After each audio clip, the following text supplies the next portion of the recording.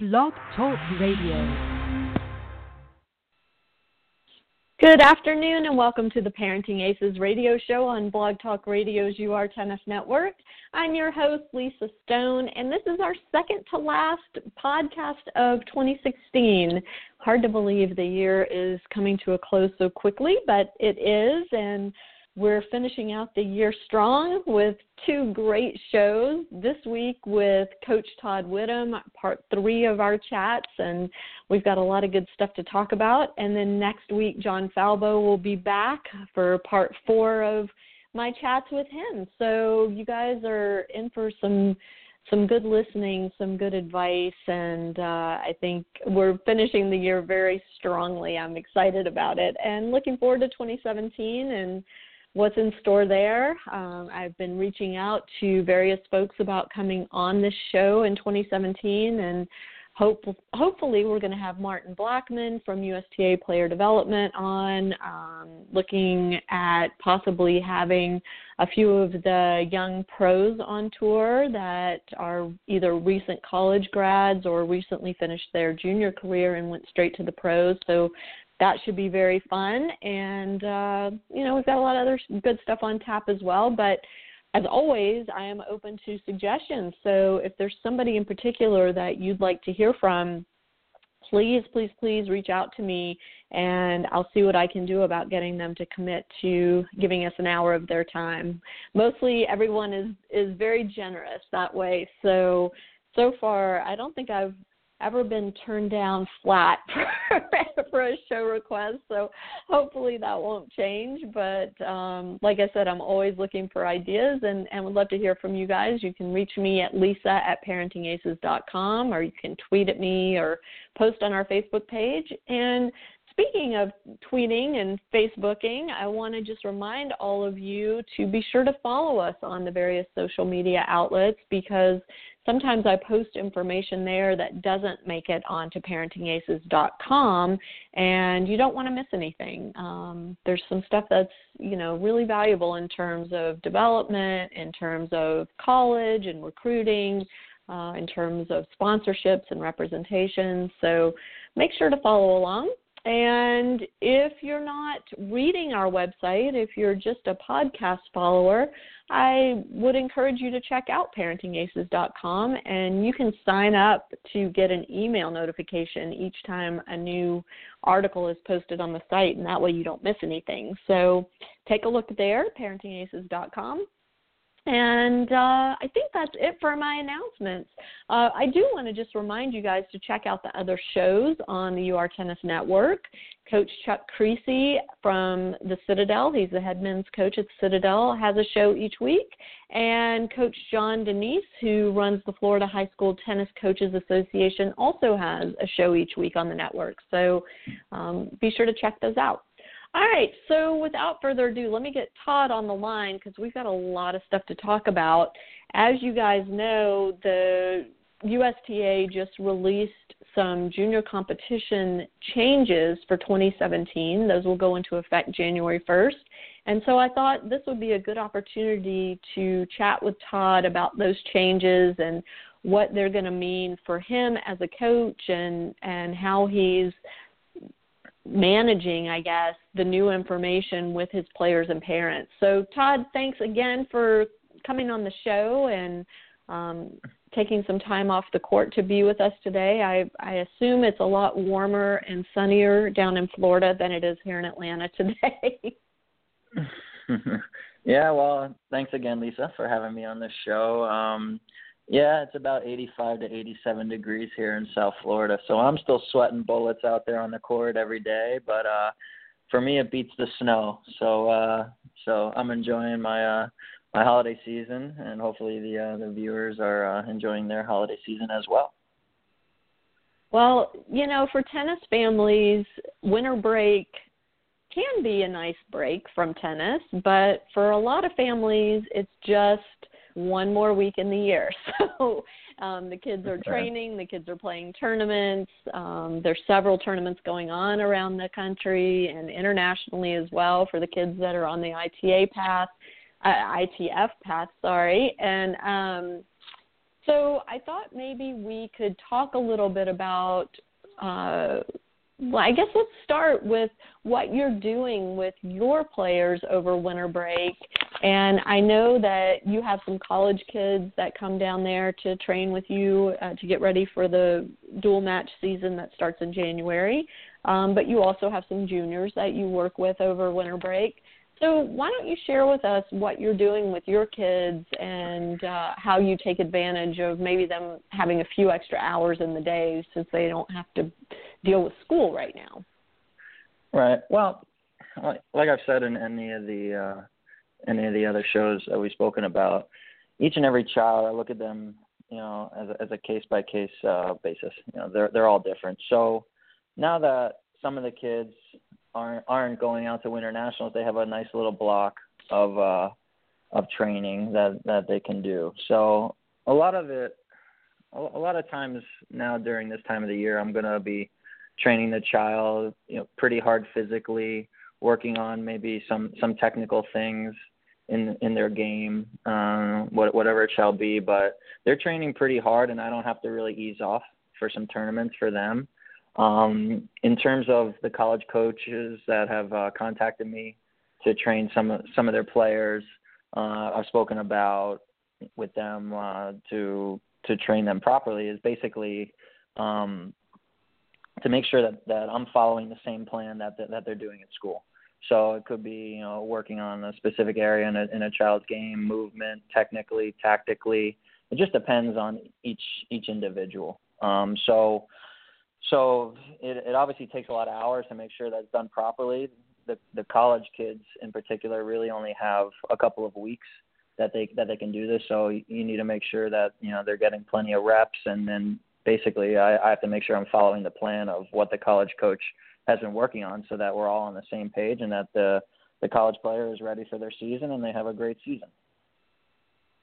I think, I just want to point out that with the college players, for the most part, their college coach is sending them home for winter break with a set plan of what they need to be doing, because they hit the ground running when they get back to campus in January. The ITA official kickoff weekend isn't until the end of January, but, if these kids slack off for their entire winter break, they're really going to be behind the eight ball when they get back to campus in January. So most of the coaches are really good about sending the kids with a plan, but because of the NCAA rules, the kids can't train with their college coaches officially. And so they do have to make other arrangements when school is not in session to get the training that they need. And for some of them, that means connecting with somebody like you, Todd. For others, they're hooking up with a group of buddies and doing their own thing. And, they've learned through the fall semester that, these are the things we need to be doing to get ready. And so they maybe just continue with that. But is it challenging for you as a coach to kind of step into another coach's game plan, or is that something that you just manage it? Well, it's for me, it's not very difficult because I've communicated with the college coaches, and obviously they know their player quite well. I'm training two boys over the break.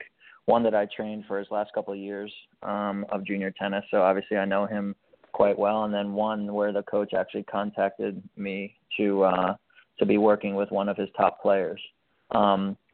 So we've had discussions about what to do, the process that they've gone through at school, so that I can continue that process, the things that need to be worked on. So for me, it's really not that difficult. I could get on the court with this player, start hitting balls with them, and go through maybe some point play and some drills, and I can pick up some things quite quickly. So that I know what to work on. Maybe I could pick up on a thing or two that maybe the college coach didn't explain to me that need to be worked on. But really, I mean, it's not very complicated, and you go about your process in a very disciplined manner, day in and day out for those couple of weeks, and the players should progress at a very accelerated rate, especially if they're going to be trained in a pretty private situation, basically 4 or 5 hours a day, and they're going to be working hard in some very tough drills physically and emotionally. And it's really just the preparation that they're going to need to start off their college tennis season. How do you integrate the college kids in with your juniors? Because you're still working with your juniors as well. Well, that's right. So one of my main rules is everyone trains with everyone. So I have, obviously I have a couple of the college boys coming into town. I actually have there's a Korean professional that comes over during this time every year that I trained with under our coach, Pierre Arnold. And so he's now preparing for his 2017 season here in South Florida. And I trained with him for many years, and he's still competing in Asia. So he comes over and he plays some of the professional tournaments in January and February. So he's preparing now. So he'll be training with some of the college boys. He'll be training with some of the juniors. There's another boy that comes in quite often, and he's one of Pierre Arnold's students, and then I help him as well, and he just committed to University of Pennsylvania. So that's now, the second player that's come through our system that's going to be going to that Ivy League school. And so he's now integrated into training with these great players, and really that's what Pierre and I believe in. You want to make sure that the players aren't separated and, this one is too good for this one. And really the philosophy that I grew up with Pierre and his partner was, if someone can put a ball on the court, there's always something that you can work on. So, and that's really what the type of mentality that I went throughout my tennis career. It's going to be very difficult to find players, higher level than maybe your child, but you need to make sure that you have a very productive plan on how your child is going to become a much better tennis player. And so, a professional like that, a professional that's here training with my juniors, he knows exactly what he needs to do to be preparing for his 2017 season.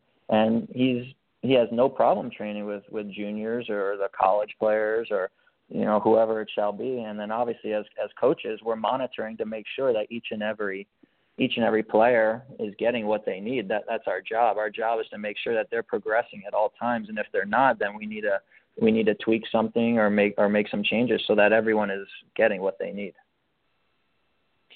So let me ask you this, because I've always found it interesting to watch juniors hitting with college players and juniors hitting with professionals and college players hitting with professionals. The ball feels very different coming off those three groups' rackets, right? I mean, the ball gets progressively harder, it gets progressively heavier. A professional player versus a college player has a lot more variety in the type of ball they can hit, and even of course magnified from a junior. So I understand, if the junior can keep the ball in the court, then the college player or the professional has something they can do with that ball to improve and do the work they need to do.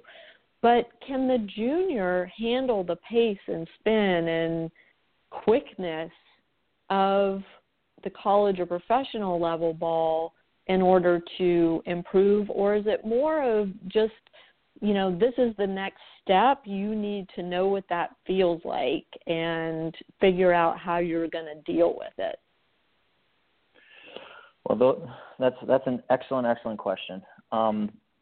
So in terms of some of my younger juniors that I'm training, I've put them through some hitting with myself to see what they can handle, whether they can handle professional or college ball. That's basically for me to determine and for them to determine. And at the present moment they can, because I've shown them. I mean, I get out there and I hit with them, and many times I'm hitting full out. Whether they can maybe handle it quite well at the moment or not, I want them to see the level of intensity and the level of pace and heaviness coming off a racket from someone who can hit a big ball. So it may be a little bit of a shock in the beginning, but the players that I've trained and still am training, they've seen it from me. So then when they see it from someone else coming into town, whether it be a person on tour or a person in college, it now it's a little bit familiar. In the beginning, it could be a little bit tough, but they start to make the necessary adjustments, and obviously I speak to them about making the necessary adjustments, but they have been trained to be able to handle this. And then when they can handle it, now you can incorporate different players into their training program, as well as maybe they can go play against some higher level players in tournaments. So they've been trained to handle the pace and the heaviness and a little bit of the physicality coming from, per se, an adult compared to the juniors that they play against on a regular basis. Interesting, very interesting. Well, since we're talking about juniors, let's kind of segue into these 2017 junior comp changes. And one of the more interesting things that is coming in 2017 is this whole change to how the ranking system will work for players who are moving into the next age category. So, for example, they're moving up from 12s to 14s, 14s to 16s, et cetera. And in the past, it used to be that all of your ranking points disappeared when you aged up. So your last year in the 12s, whatever your ranking was in the 12s, all those ranking points in the 12 and unders disappeared as you started playing 14s. And so what people would do is they would start playing up in their last 6 months of an age group. They would start playing the higher age group in hopes of building a ranking. And in 2017, now 20% of your younger age group points will carry over into the next higher age group. So it's going to make it presumably a bit easier on those kids who are aging up. They'll enter the new age group with hopefully a high enough ranking to allow them to continue to play in this similar level of tournaments that they were playing in the lower age group. And I'm just curious how traditionally you've managed aging up with your students, and if or how that will change under these new rules in 2017. Well, I think it's a good rule. I'm always a firm believer of a child playing their age group unless they have completely dominated and they've outgrown the age group. To me, there's too many players that are playing up, and for various reasons. I've spoken to parents over the years, and I've heard many different reasons of why they have their child playing up, and many times I've brought the child back down, to be quite honest. And it's really just for the development of the child. They need to understand how to win matches in different circumstances against all these different types of tennis players that they come against. If you're trying to dodge competition, or if your child doesn't like playing against this type of player or that type of player, then there's gonna be some big problems down the road. In terms of children aging up and getting 20% of their ranking points, I think that's a great thing. They don't have to start from scratch when they age up. I think that's a good thing that the USTA is incorporating into 2017. So it'll all take time to sink in, and they'll see, the parents and the children will see the benefits of it. But I think there are way too many kids playing up, and you need to make sure that the child is not winning too much, and you need to make sure that the child is not losing too much. If they're winning too much or they're losing too much, there's something going wrong in the management of that child for their tournaments. When you say that a child needs to be dominating in their age group, what do you mean specifically? Well, I can give you an example. So when I was coming through the Florida juniors and playing nationals, each time I played a tournament, it was considered an examination. So when I was training, that was my homework, and then my exam or my examination was the tournament. And that's how Pierre managed me as well as his partner, to see the progress that I was making. So if I went to a sectional tournament and maybe I lost in the quarterfinals, that may have been a good result, maybe not a good result. But really, the only way that I aged up to the next division or going to play higher level tournaments is if I won the tournament, and probably having to win multiple tournaments. But it comes down a lot to the management of the player and making sure that the coach is managing that well as the parents. So it is a team effort on everyone's part.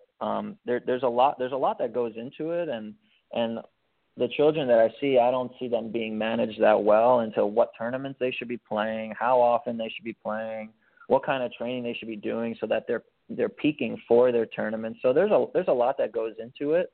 But in terms of the tournaments, they should be considered examinations. And so whether you need to work on something after the tournament, or maybe you've had such a great tournament, maybe you are ready for the next level of tournaments, but that's really for the coach to see, and then you come up with a plan because you have progressed to the next level, hopefully, so that you can play higher level tennis tournaments. So let me ask you this. When you say, again, they need to have done well, have a good tournament, that doesn't mean winning 2 rounds and losing to the 1 seed. Or maybe it does mean winning 2 rounds and losing to the 1 seed. Can that be an indicator that it's time to play at the next higher level of tournament or to play in the next age group? I mean, I really want us to get specific here because I think there's a lot of confusion over what level tournament your child should be playing and what age group they should be playing in, whether they should stick to their true age group or be playing up. Sure, that's an excellent question. The child needs to win the tennis tournament, in my opinion. They need to go through the draw and they need to win the tennis tournament. Now, they may have gone through the draw and had a really, really tough tournament where they won a lot of matches, maybe in 3 sets or, very, very tight sets, and it was a struggle. Okay, that does not mean that your child is head over heels better than the competition. Now, when a child goes through the draw and they're really beating up on their opponents and they're beating them badly, there's really only one other place for them to go, and that's to the next level. You have to prove yourself.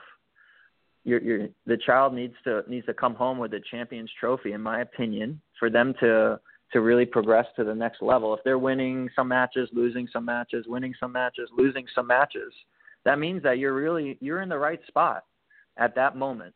You may not, be happy that your child is in that position in their age group and then winning some and losing some, but that's really where your child is at. I mean, there's no secret. There's wins and losses in every single tournament, and those are telltale signs really of where your child is at that present time. Okay, and so you're saying the kid needs not only to win the tournament, but win in a dramatic fashion, meaning, they're losing maybe fewer than 3 games, or 3 games or fewer per set, maybe. Yeah, I mean, not. So maybe, like in UTR terms, they would be considered non-competitive matches. Yeah, I mean, I'm not saying every case is different, but if a child goes out and they win 5 matches to win a tennis tournament, and three of them have gone to 3 sets and they were just really, really tough matches, your child has had a fantastic tournament. They've won 5 matches, but they probably are in the proper position, where in their age group. Now, if they go out in the next tournament and they win the next sectional per se, then then there could be a discussion. If there's too much winning, like I said, then you need to bump it up. Now, I don't see that case all too often. I hear about the cases of, no, I just want my child to play in a 16s tournament, even though they're only, they may be much younger. And I'm like, no, they should be in 14s. They have not proven themselves. And you have to go step by step. If a child is coming out and they're really beating up on the competition and they're running through the draw, in 5 matches, then you need to make sure that they go to the next level, and you have to then manage to see how they're doing at the next level, and you go from there. Talk about the difference in playing the next level of tournament, the next higher level of tournament, versus playing the next age group. What are the benefits of each? How would you decide if it's just time for this kid to move up to the next higher level of event, or it's truly time for them to move up an age group? Well, it basically goes to that progression, like I've been speaking about. In Florida, for example, if you win a level 5, I would love to see that child maybe if they could win a level 4 in that same age division. Then we have a discussion of maybe they need to go to the next age division.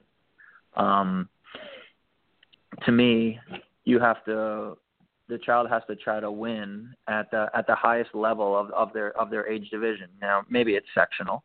So if they're winning their highest level sectional in their section, then they may need to go to the next age division. It's really each case is different, but from what I've seen, a lot of the players are playing up, and in my opinion, for the wrong reasons. They may be, I've had parents come to me and say, well, my child does not like playing against moonballers, so we've gone to the next division, and the kids hit the ball harder. And the first thing I think about is, they're missing out on really good learning opportunities here, and it's really going to hurt them in the long run. And that's just one example I've heard over the years. I've heard many other examples, and really you're hurting the player. And I can tell you a quick story that there was a player that came into Florida, and we were in the 14s, and I beat this player the first time. But then he ended up beating me maybe the next 4 or 5 times. And I could not beat him the next 4 or 5 times. And this was over a couple of years. And I played him a bunch of times, and we played a lot of the same tournaments. And I was not going to really progress to the next level until I started beating these types of players.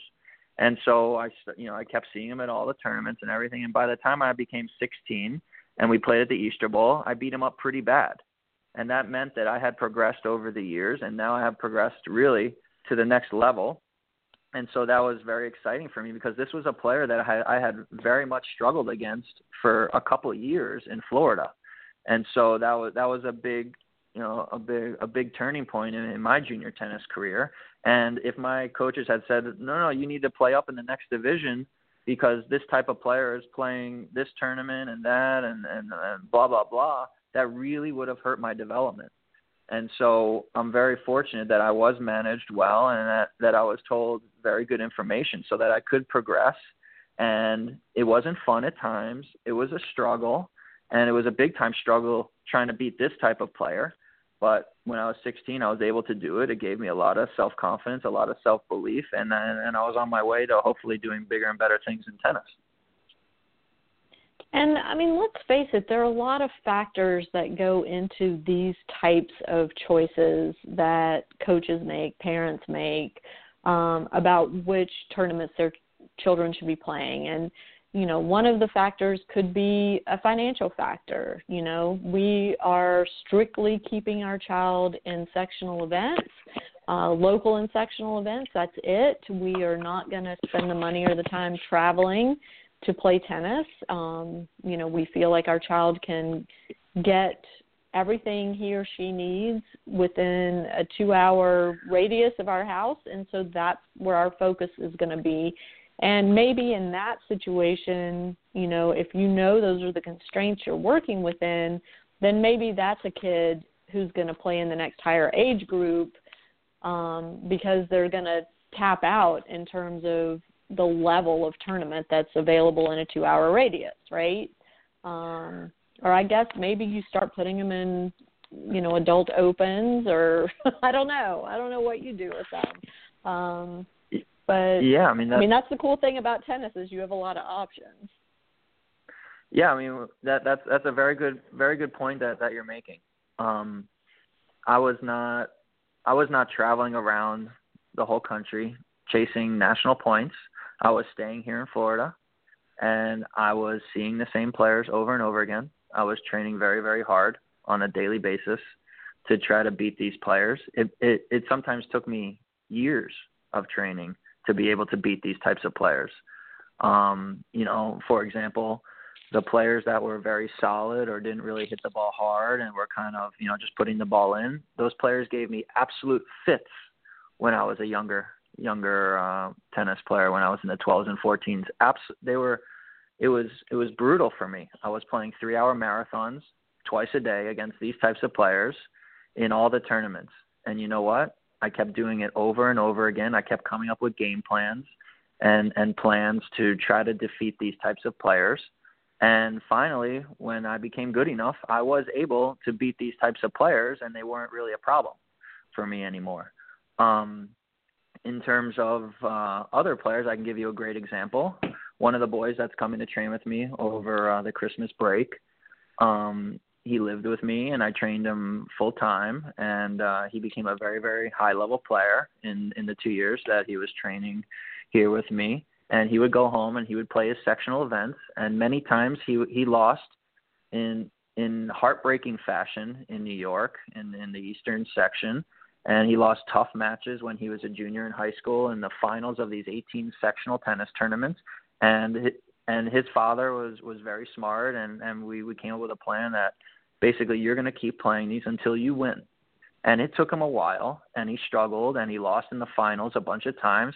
But finally, when he became a senior, he was winning these finals, and that was a big thing for him. And then he went on to college in the Ivy League, and he played number one as a freshman. And he learned a lot of what it takes and the mental toughness, and really without him going through that grind of trying to win these tennis tournaments, he wouldn't be the player he is today, in my opinion. And his dad was smart, and we managed it well. And when he was a senior, he was playing phenomenal tennis, and we knew that he was going to become one of the best Ivy League tennis players. And right now he is. And so, like I've said all along in any of our shows, it really comes down to the management of the player, and each player is different. And you need to come up with a great plan of how this player is going to keep progressing so that they can achieve their goals and dreams. Well, so let's talk about this whole idea of planning. So again, we've got these new junior comp rules that are going into effect in January. And besides the aging up change, we have some changes in the types of tournaments that are going to be available, the draw sizes of these events, and how players are going to be selected, whether it's based on their national ranking, their sectional ranking, winning qualifying events, etc. So when you are working with a family, and, I almost said player, but really this is kind of a whole family issue, and you're looking at putting together a competition and training schedule. First of all, do you do it for the whole year? Do you do it for 6 months, 3 months? How do you personally attack that? Well, I try to do it every 3 months. To me, the scheduling can be very easy, or it can be very complex. It really depends on the level of the child. If the child is struggling in, maybe in sectionals, or they're winning some matches and losing some matches, that scheduling is very, very easy. To me, what becomes complex is when they start doing very, very well and they start dominating, and you need to find competition that's good enough for that child. That's when you maybe have, some issues, on your hand. Then, depending on the age of the child, then maybe they venture into the next age group, or they venture into men's and women's opens, or they start playing qualifyings of some low-level professional tennis tournaments. So it really, depends on the age, and it depends on the level of the player. But in terms of making a schedule, you make the schedule, and you also come up with the short-term goals. Obviously, you have your long-term goals, but you have your short-term goals. And depending on the maturity and how well the child is trained, and depends on how quick or how slow they achieve their goals. And so, that's how it's kind of managed. The way that I do it, or even the way that Pierre does it, is that we're constantly managing and we're seeing how the child is progressing on a daily basis. And so if the child is very mature, very disciplined, they're going to progress at a very, very accelerated rate. If they're not, then the process could be a little bit slower. Doesn't mean that they're not going to improve. They are going to become a much better player, but it's not going to be at a very high accelerated rate. So that's why I say each and every case is different. Well, let's look at, for example, a child who is dominating sectionally and skill-wise, maturity-wise, and financial-wise, that child is ready to start playing at the national level. So it's a transition to go from sectional play to national play. It's a transition mentally for the player. It's a transition in terms of planning and timing and all those things. Can you maybe walk us through how that might look? So you've got a player who's won, let's say, the last 3 sectional events they've played. The parents have said, all right, we're in financially to take our child to some national events. How do you as a coach determine what's the appropriate tournament to take them to? And then once they get to that tournament, how do you determine if they're ready to continue at that level, or, maybe some tweaks need to be made? And what are you looking for from them when they move up to that national level?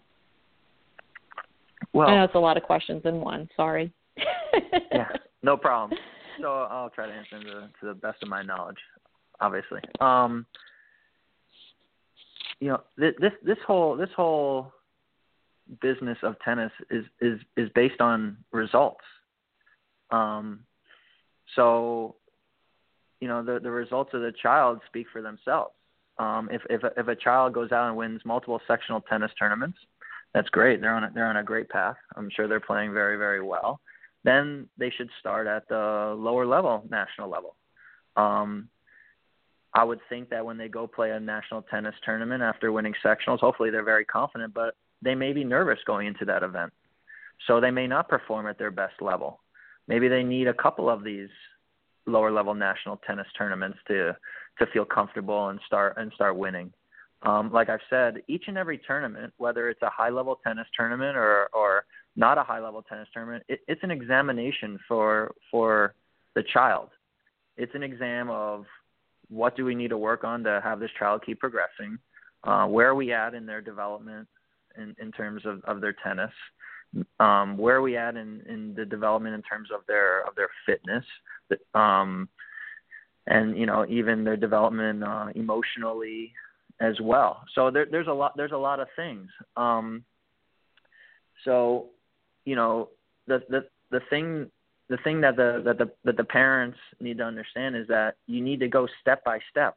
You don't just go from winning, a sectional tennis tournament and then the first super national you play maybe Kalamazoo and you just go out and win Kalamazoo. I've never heard of that before. So, it's step by step by step. And then if you're passing your examinations, then you need to go to the next level. To me, it's not that complicated. But I think there's a lot of options out there. There's a lot of things on the internet. There's a lot of coaches. There's a lot of everything. And so parents are confused and they listen to this one, then to that one, to this one, then to that one. And so they're guessing, and then the development of the player really starts to suffer. And that's really a shame, because if the coach is doing a great job managing the player, they're going to be where they should be, and they should be progressing at all times. If their development has stalled, if it's gone backwards, they're a major problem. And so that's something that the parents need to look at and say, well, why is my child not progressing? Why are their results really, really struggling? And so then you take a step back and see kind of what is really going on. Now, the child can become a better tennis player, but maybe the results aren't showing at that particular time. I mean, maybe a child moves from the 14s to the 16s, and they start to lose a little bit more than what they're accustomed to. It doesn't mean that they're getting worse or they're regressing in their development. It could mean that maybe the players are much bigger and stronger. Maybe the particular player hasn't gone through puberty yet, so they're getting a little bit overpowered. So there's all different reasons to why these things happen. But if you stay the course and you continue to try to get better on a daily basis, then things should fall into place for you. Have you ever had a player that, before they came to you, they were playing up, let's say, or playing in a very high level tournament, but not having the results? And then you've had to explain to the family, look, your kid is playing the wrong events. We need to take a step back and reevaluate this. Have you ever had that situation? I'm just curious how the player responds to that and how the parents would respond to that. Well, one of the first kids that I trained, that was the case, and I had only been working for maybe a year and a half, and this particular player came to me, and she was a very, very high-level player, but she was playing up in the 18s, and she was struggling. But you could tell that she was a very good player, and with good training, she was going to become a phenomenal player. And so I did have to have that discussion. I had it with her, and in fact, this particular girl who was 15, she was 15 at the time, playing in the 18s. She was telling me, I want to be playing in the 16s. I don't want to be playing in the 18s. And I said, I absolutely agree. I'm going to speak with your parents, and we should put you back in the 16s. And so I trained this particular player for a year. She had the best results of her life. She was top 10 in the country, and she won 3 or 4 tournaments here in Florida, and she ended up being a phenomenal player for Princeton. So, if she continued to play up in the 18s, I think she would have really struggled. Her confidence probably would have been completely down the drain, and I'm not sure where she would have ended up, but she ended up having a phenomenal year with me, and she ended up in obviously one of the best schools in the world and playing in the top of the lineup, and she became a very, very high-level college player. Why was she playing in the 18s? Did you ever find out? I'm not 100% sure why she was playing up in the 18s. But looking at her results, she was struggling in those tournaments. So it was a very, very, to me, it was a very easy solution. The biggest part was making sure that the parents were buying in that, we need to take a step back and we need her to start winning more. And then we can assess whether she starts playing up, back up in the 18s. But she was very, very happy for that year playing in the 16s. And like I said, she had made 2 quarterfinals of super national tournaments, and she had won 3 or 4 tournaments that year.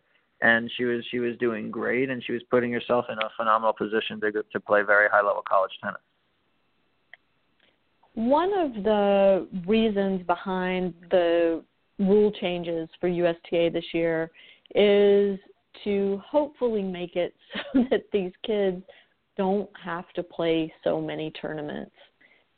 It seems like a lot of our kids are overplaying and they're developing overuse injuries as a result, and they're burning out and they're leaving the sport because they're not managing their schedule properly. So from a coach's perspective, is there an ideal number of tournaments that a junior should play? That's a very good question. It really depends on where your child is at in terms of their development.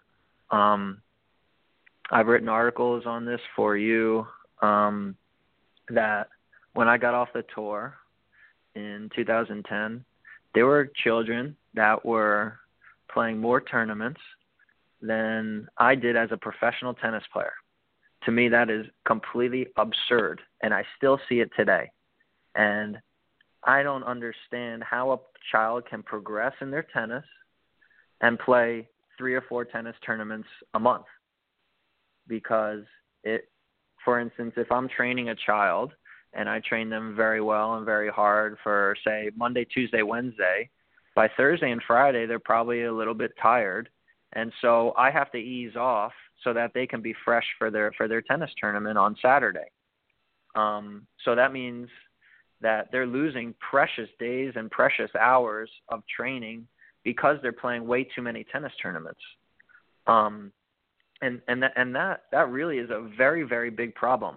And not only that, the players that play in tournaments, their bodies go through way more stress and a different type of stress than they do when they're training.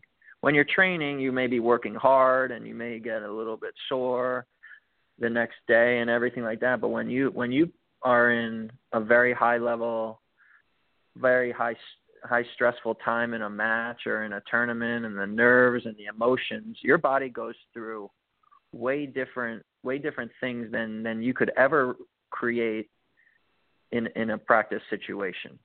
So the players that are playing in tournaments, their bodies are going through way more wear and tear than it does in a practice situation. So that's also concerning. And not only that, the reason that a lot of players become injured is because they're really not strong enough and they're not fit enough, so their bodies break down. Now, the only way that your body becomes strong enough and fit enough is to be putting in the proper training in practice. So if you're playing so many tournaments a year, it could be 25, 30, 35 events, your body is not going to have the proper training to be able to handle that, and there's a very, very good chance that your child is gonna sustain an injury, and hopefully it's not a major injury. But I have seen plenty of children having major injuries and having surgeries, which to me is crazy. I mean, it's not acceptable in my opinion. I agree with you. I mean, we hear all the time about the plethora of overuse injuries, and I've had medical professionals on this show talking about exactly that, that they're operating on kids and they're doing these surgeries that are injuries that were only ever seen in adults, and now all of a sudden they're showing up in these, prepubescent children, and it's just absolutely ridiculous. We are definitely not doing our children any favors by allowing them to train and compete beyond what their bodies are physically capable of handling. Right. Well, I agree with that, and I can tell you, and it's not to, put anyone down or anything, but there's a lot of things that I see on the internet, whether it's even, tennis players training or physical trainers training tennis players, and I just have to kind of shut it off, and I turn to another page on the internet, because a lot of the things and a lot of the techniques that a lot of children are doing, a lot of them are maybe improper, and it could be a tennis technique, it could be physical training, and it's very unfortunate, and you need some really good people and guidance to be guiding your kid to make sure that they're healthy, and that this whole process of tennis and the physical training is being managed well. And so what you're seeing is that it really is not managed well, because you're seeing a lot of children that are having major injuries. Many kids having stress fractures in their backs. They're having knee surgeries, elbow surgeries, wrist surgeries, shoulder surgeries. To me, that's crazy. And so there needs to be some very, very good professionals around these young children that understand biomechanics.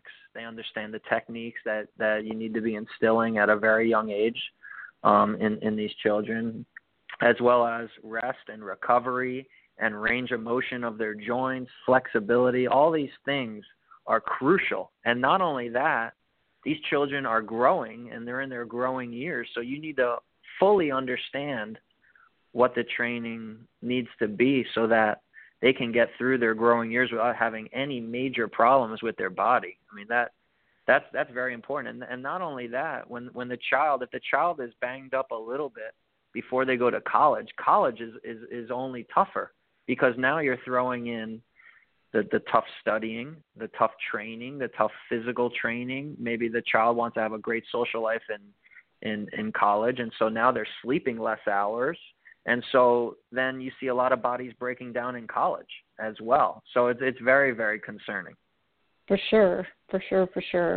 And, you know, as a parent, it's often easy to get sucked in. You know, we hear from people that say, oh, you know, just do this and this and this, and your child's going to, you know, be way stronger than the competition, and yada, yada, yada. And we get sold a bill of goods. And unfortunately, the certifications that are out there now for fitness professionals and even for nutrition professionals, there's so many hokey certifications out there. And, you know, I'm a big fitness nut. I was a fitness instructor for over 30 years. And so I'm very aware and critical when I go take a fitness class.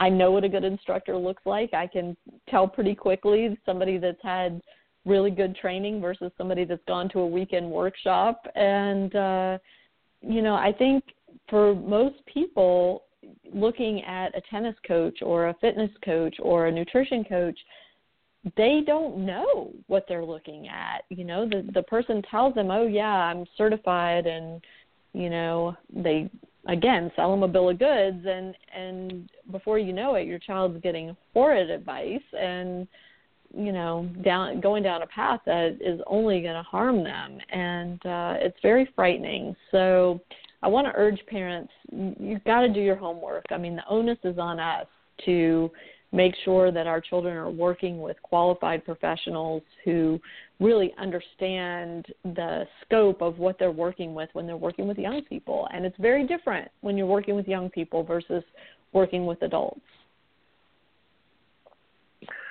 Yeah, I mean, it's you're 100% right. In this day and age, where everyone is on their phones or on the computer, I can tell you from example that when I turn on my Facebook or I turn on, you know, YouTube or whatever, most of the things that I see, I can't watch the full video. And I'm telling you honestly that I cannot watch it, and I say, well, why would they do that? And why would they do this? And then I just shut it off. Or it becomes very, very complex and complicated, and I say to myself, well, this is not that complicated or complex, what this certain message, what they're trying to get across. So I have trouble watching those videos. Now some are very good, but some, I mean, I don't understand what they're trying to teach. I don't understand. I've never heard of many of these things. Many of these things are so complicated and complex that I can't even watch the video. And so the more that someone speaks on a video or a training video, maybe the more that they're selling and the person is maybe buying into it. And really, I usually just shut it off, to tell you the truth, because I was never brought up in listening to any of that type of stuff. And and so, you know, it's just this day and age, and a lot of things are being sold, and a lot of you know, I don't know, and I don't see it going down the right path.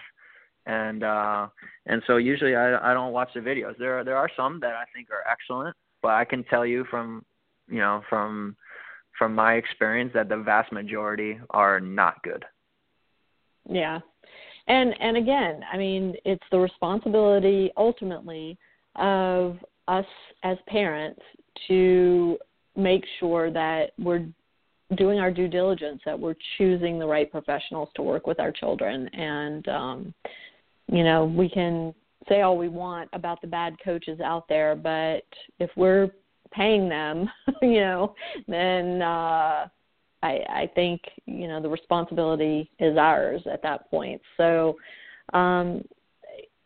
as a tennis coach, and I mean, you spend way more hours with your students than the average tennis coach. Are you also working with fitness professionals, nutrition professionals, or is that something that you incorporate into the work you yourself do with your players? Well, obviously, like I said, each child is different. So what I have seen, especially with American tennis players, is that many times their techniques could be, decently good. Maybe I need to fix something or change something here and there, whatever it shall be. But I can tell you that a lot of the kids that come to me, their background of tennis and movements are improper. And so the reason that they struggle to compete well or to maintain enough tennis balls is because that they have improper movements and they have not been taught properly how to move on a tennis court. And if you go and really study many of the maybe the foreign tennis coaches or the players coming out of foreign countries, they're actually taught complete opposite of the way that many American kids are taught. Many American kids are taught swings and techniques and grips, and all that is okay. But in the foreign countries, they're taught how to move, how to read their opponent, how to be light on their feet, how to be explosive, and you see it with a lot of the American kids that I see. They're very much off balance. They're not in physical shape. They can't maintain enough tennis balls, and that's because of their waist and lower. They're not taught how to move properly. So many times they're off balance, and so that's really what I spend most of my time on with a lot of the kids. I do a lot of the physical training with the kids myself, and obviously I learned a lot of this as I went through my junior, college, and professional career. But I was also trained by Argentine tennis coaches, and so that's what their philosophies was you were going to hit many repetitions, but you were also going to be taught how to move. And if you can't move properly on a tennis court, I don't care how good your grips are and how good your swings are, you're not going to maintain enough tennis balls so that you can progress through your tennis tournaments and win more tennis matches. And so physically, a lot of the children are a little bit surprised when they come to me because my workouts are very demanding physically and obviously, emotionally, and those workouts are very tough. But physically, they have not done these types of things, and so I have to kind of reconstruct how they move on a tennis court so that they can then be in proper position so that they can produce a proper forehand, backhand, volley, slice, whatever it shall be. Those are the things that I'm reconstructing. And so then when I'm working with a tennis player in a lesson or in a group situation, the fitness is then based on those same movements, and we're continually working on them over and over and over again so that they become habits for them and so they can produce proper ground strokes and volleys and those types of things. Absolutely. Well, we're coming down to our last minute or so, and so I just want to make sure we touch on everything. I will say in response to what you're talking about with the issue of movement with our kids, and I won't get on my soapbox, I promise, but a lot of this goes back to early specialization in a single sport, lack of PE and recess in our schools, and lack of outdoor playtime for our kids where they're just allowed to run and jump and climb and crawl and burrow and all of the activities that I grew up doing as a young child. We're really just impeding our children's physical development by taking away all of these opportunities. So that said, Todd, do you have any last words you want to leave us with as we wind up our hour and jump into our holiday season? Well, I mean, obviously I would like to wish everyone a great holiday season, and really it is the parents' responsibility to do their research about who is going to guide their child. That's very important.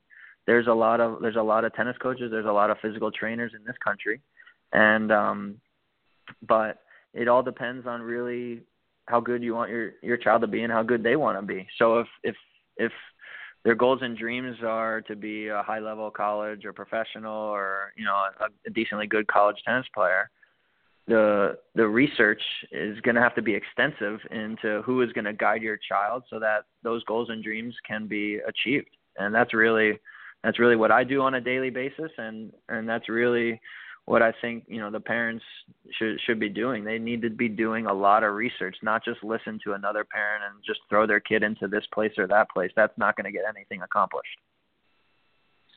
Great advice. Well, thank you again for being with us. And to my listeners, thanks so much for tuning in. Have a very Merry Christmas. Happy Hanukkah. Everything is overlapped this year. It's crazy. We've got lots of celebrating to enjoy together. And I wish you all lots of good time with your family and loved ones. Todd, I look forward to continuing our chats in 2017 and wish you and your family all the best in this holiday season. Thank you very much, Lisa. Same to you. Appreciate it. Thanks. Have a great week, everybody, and we'll see you next week on Parenting Aces.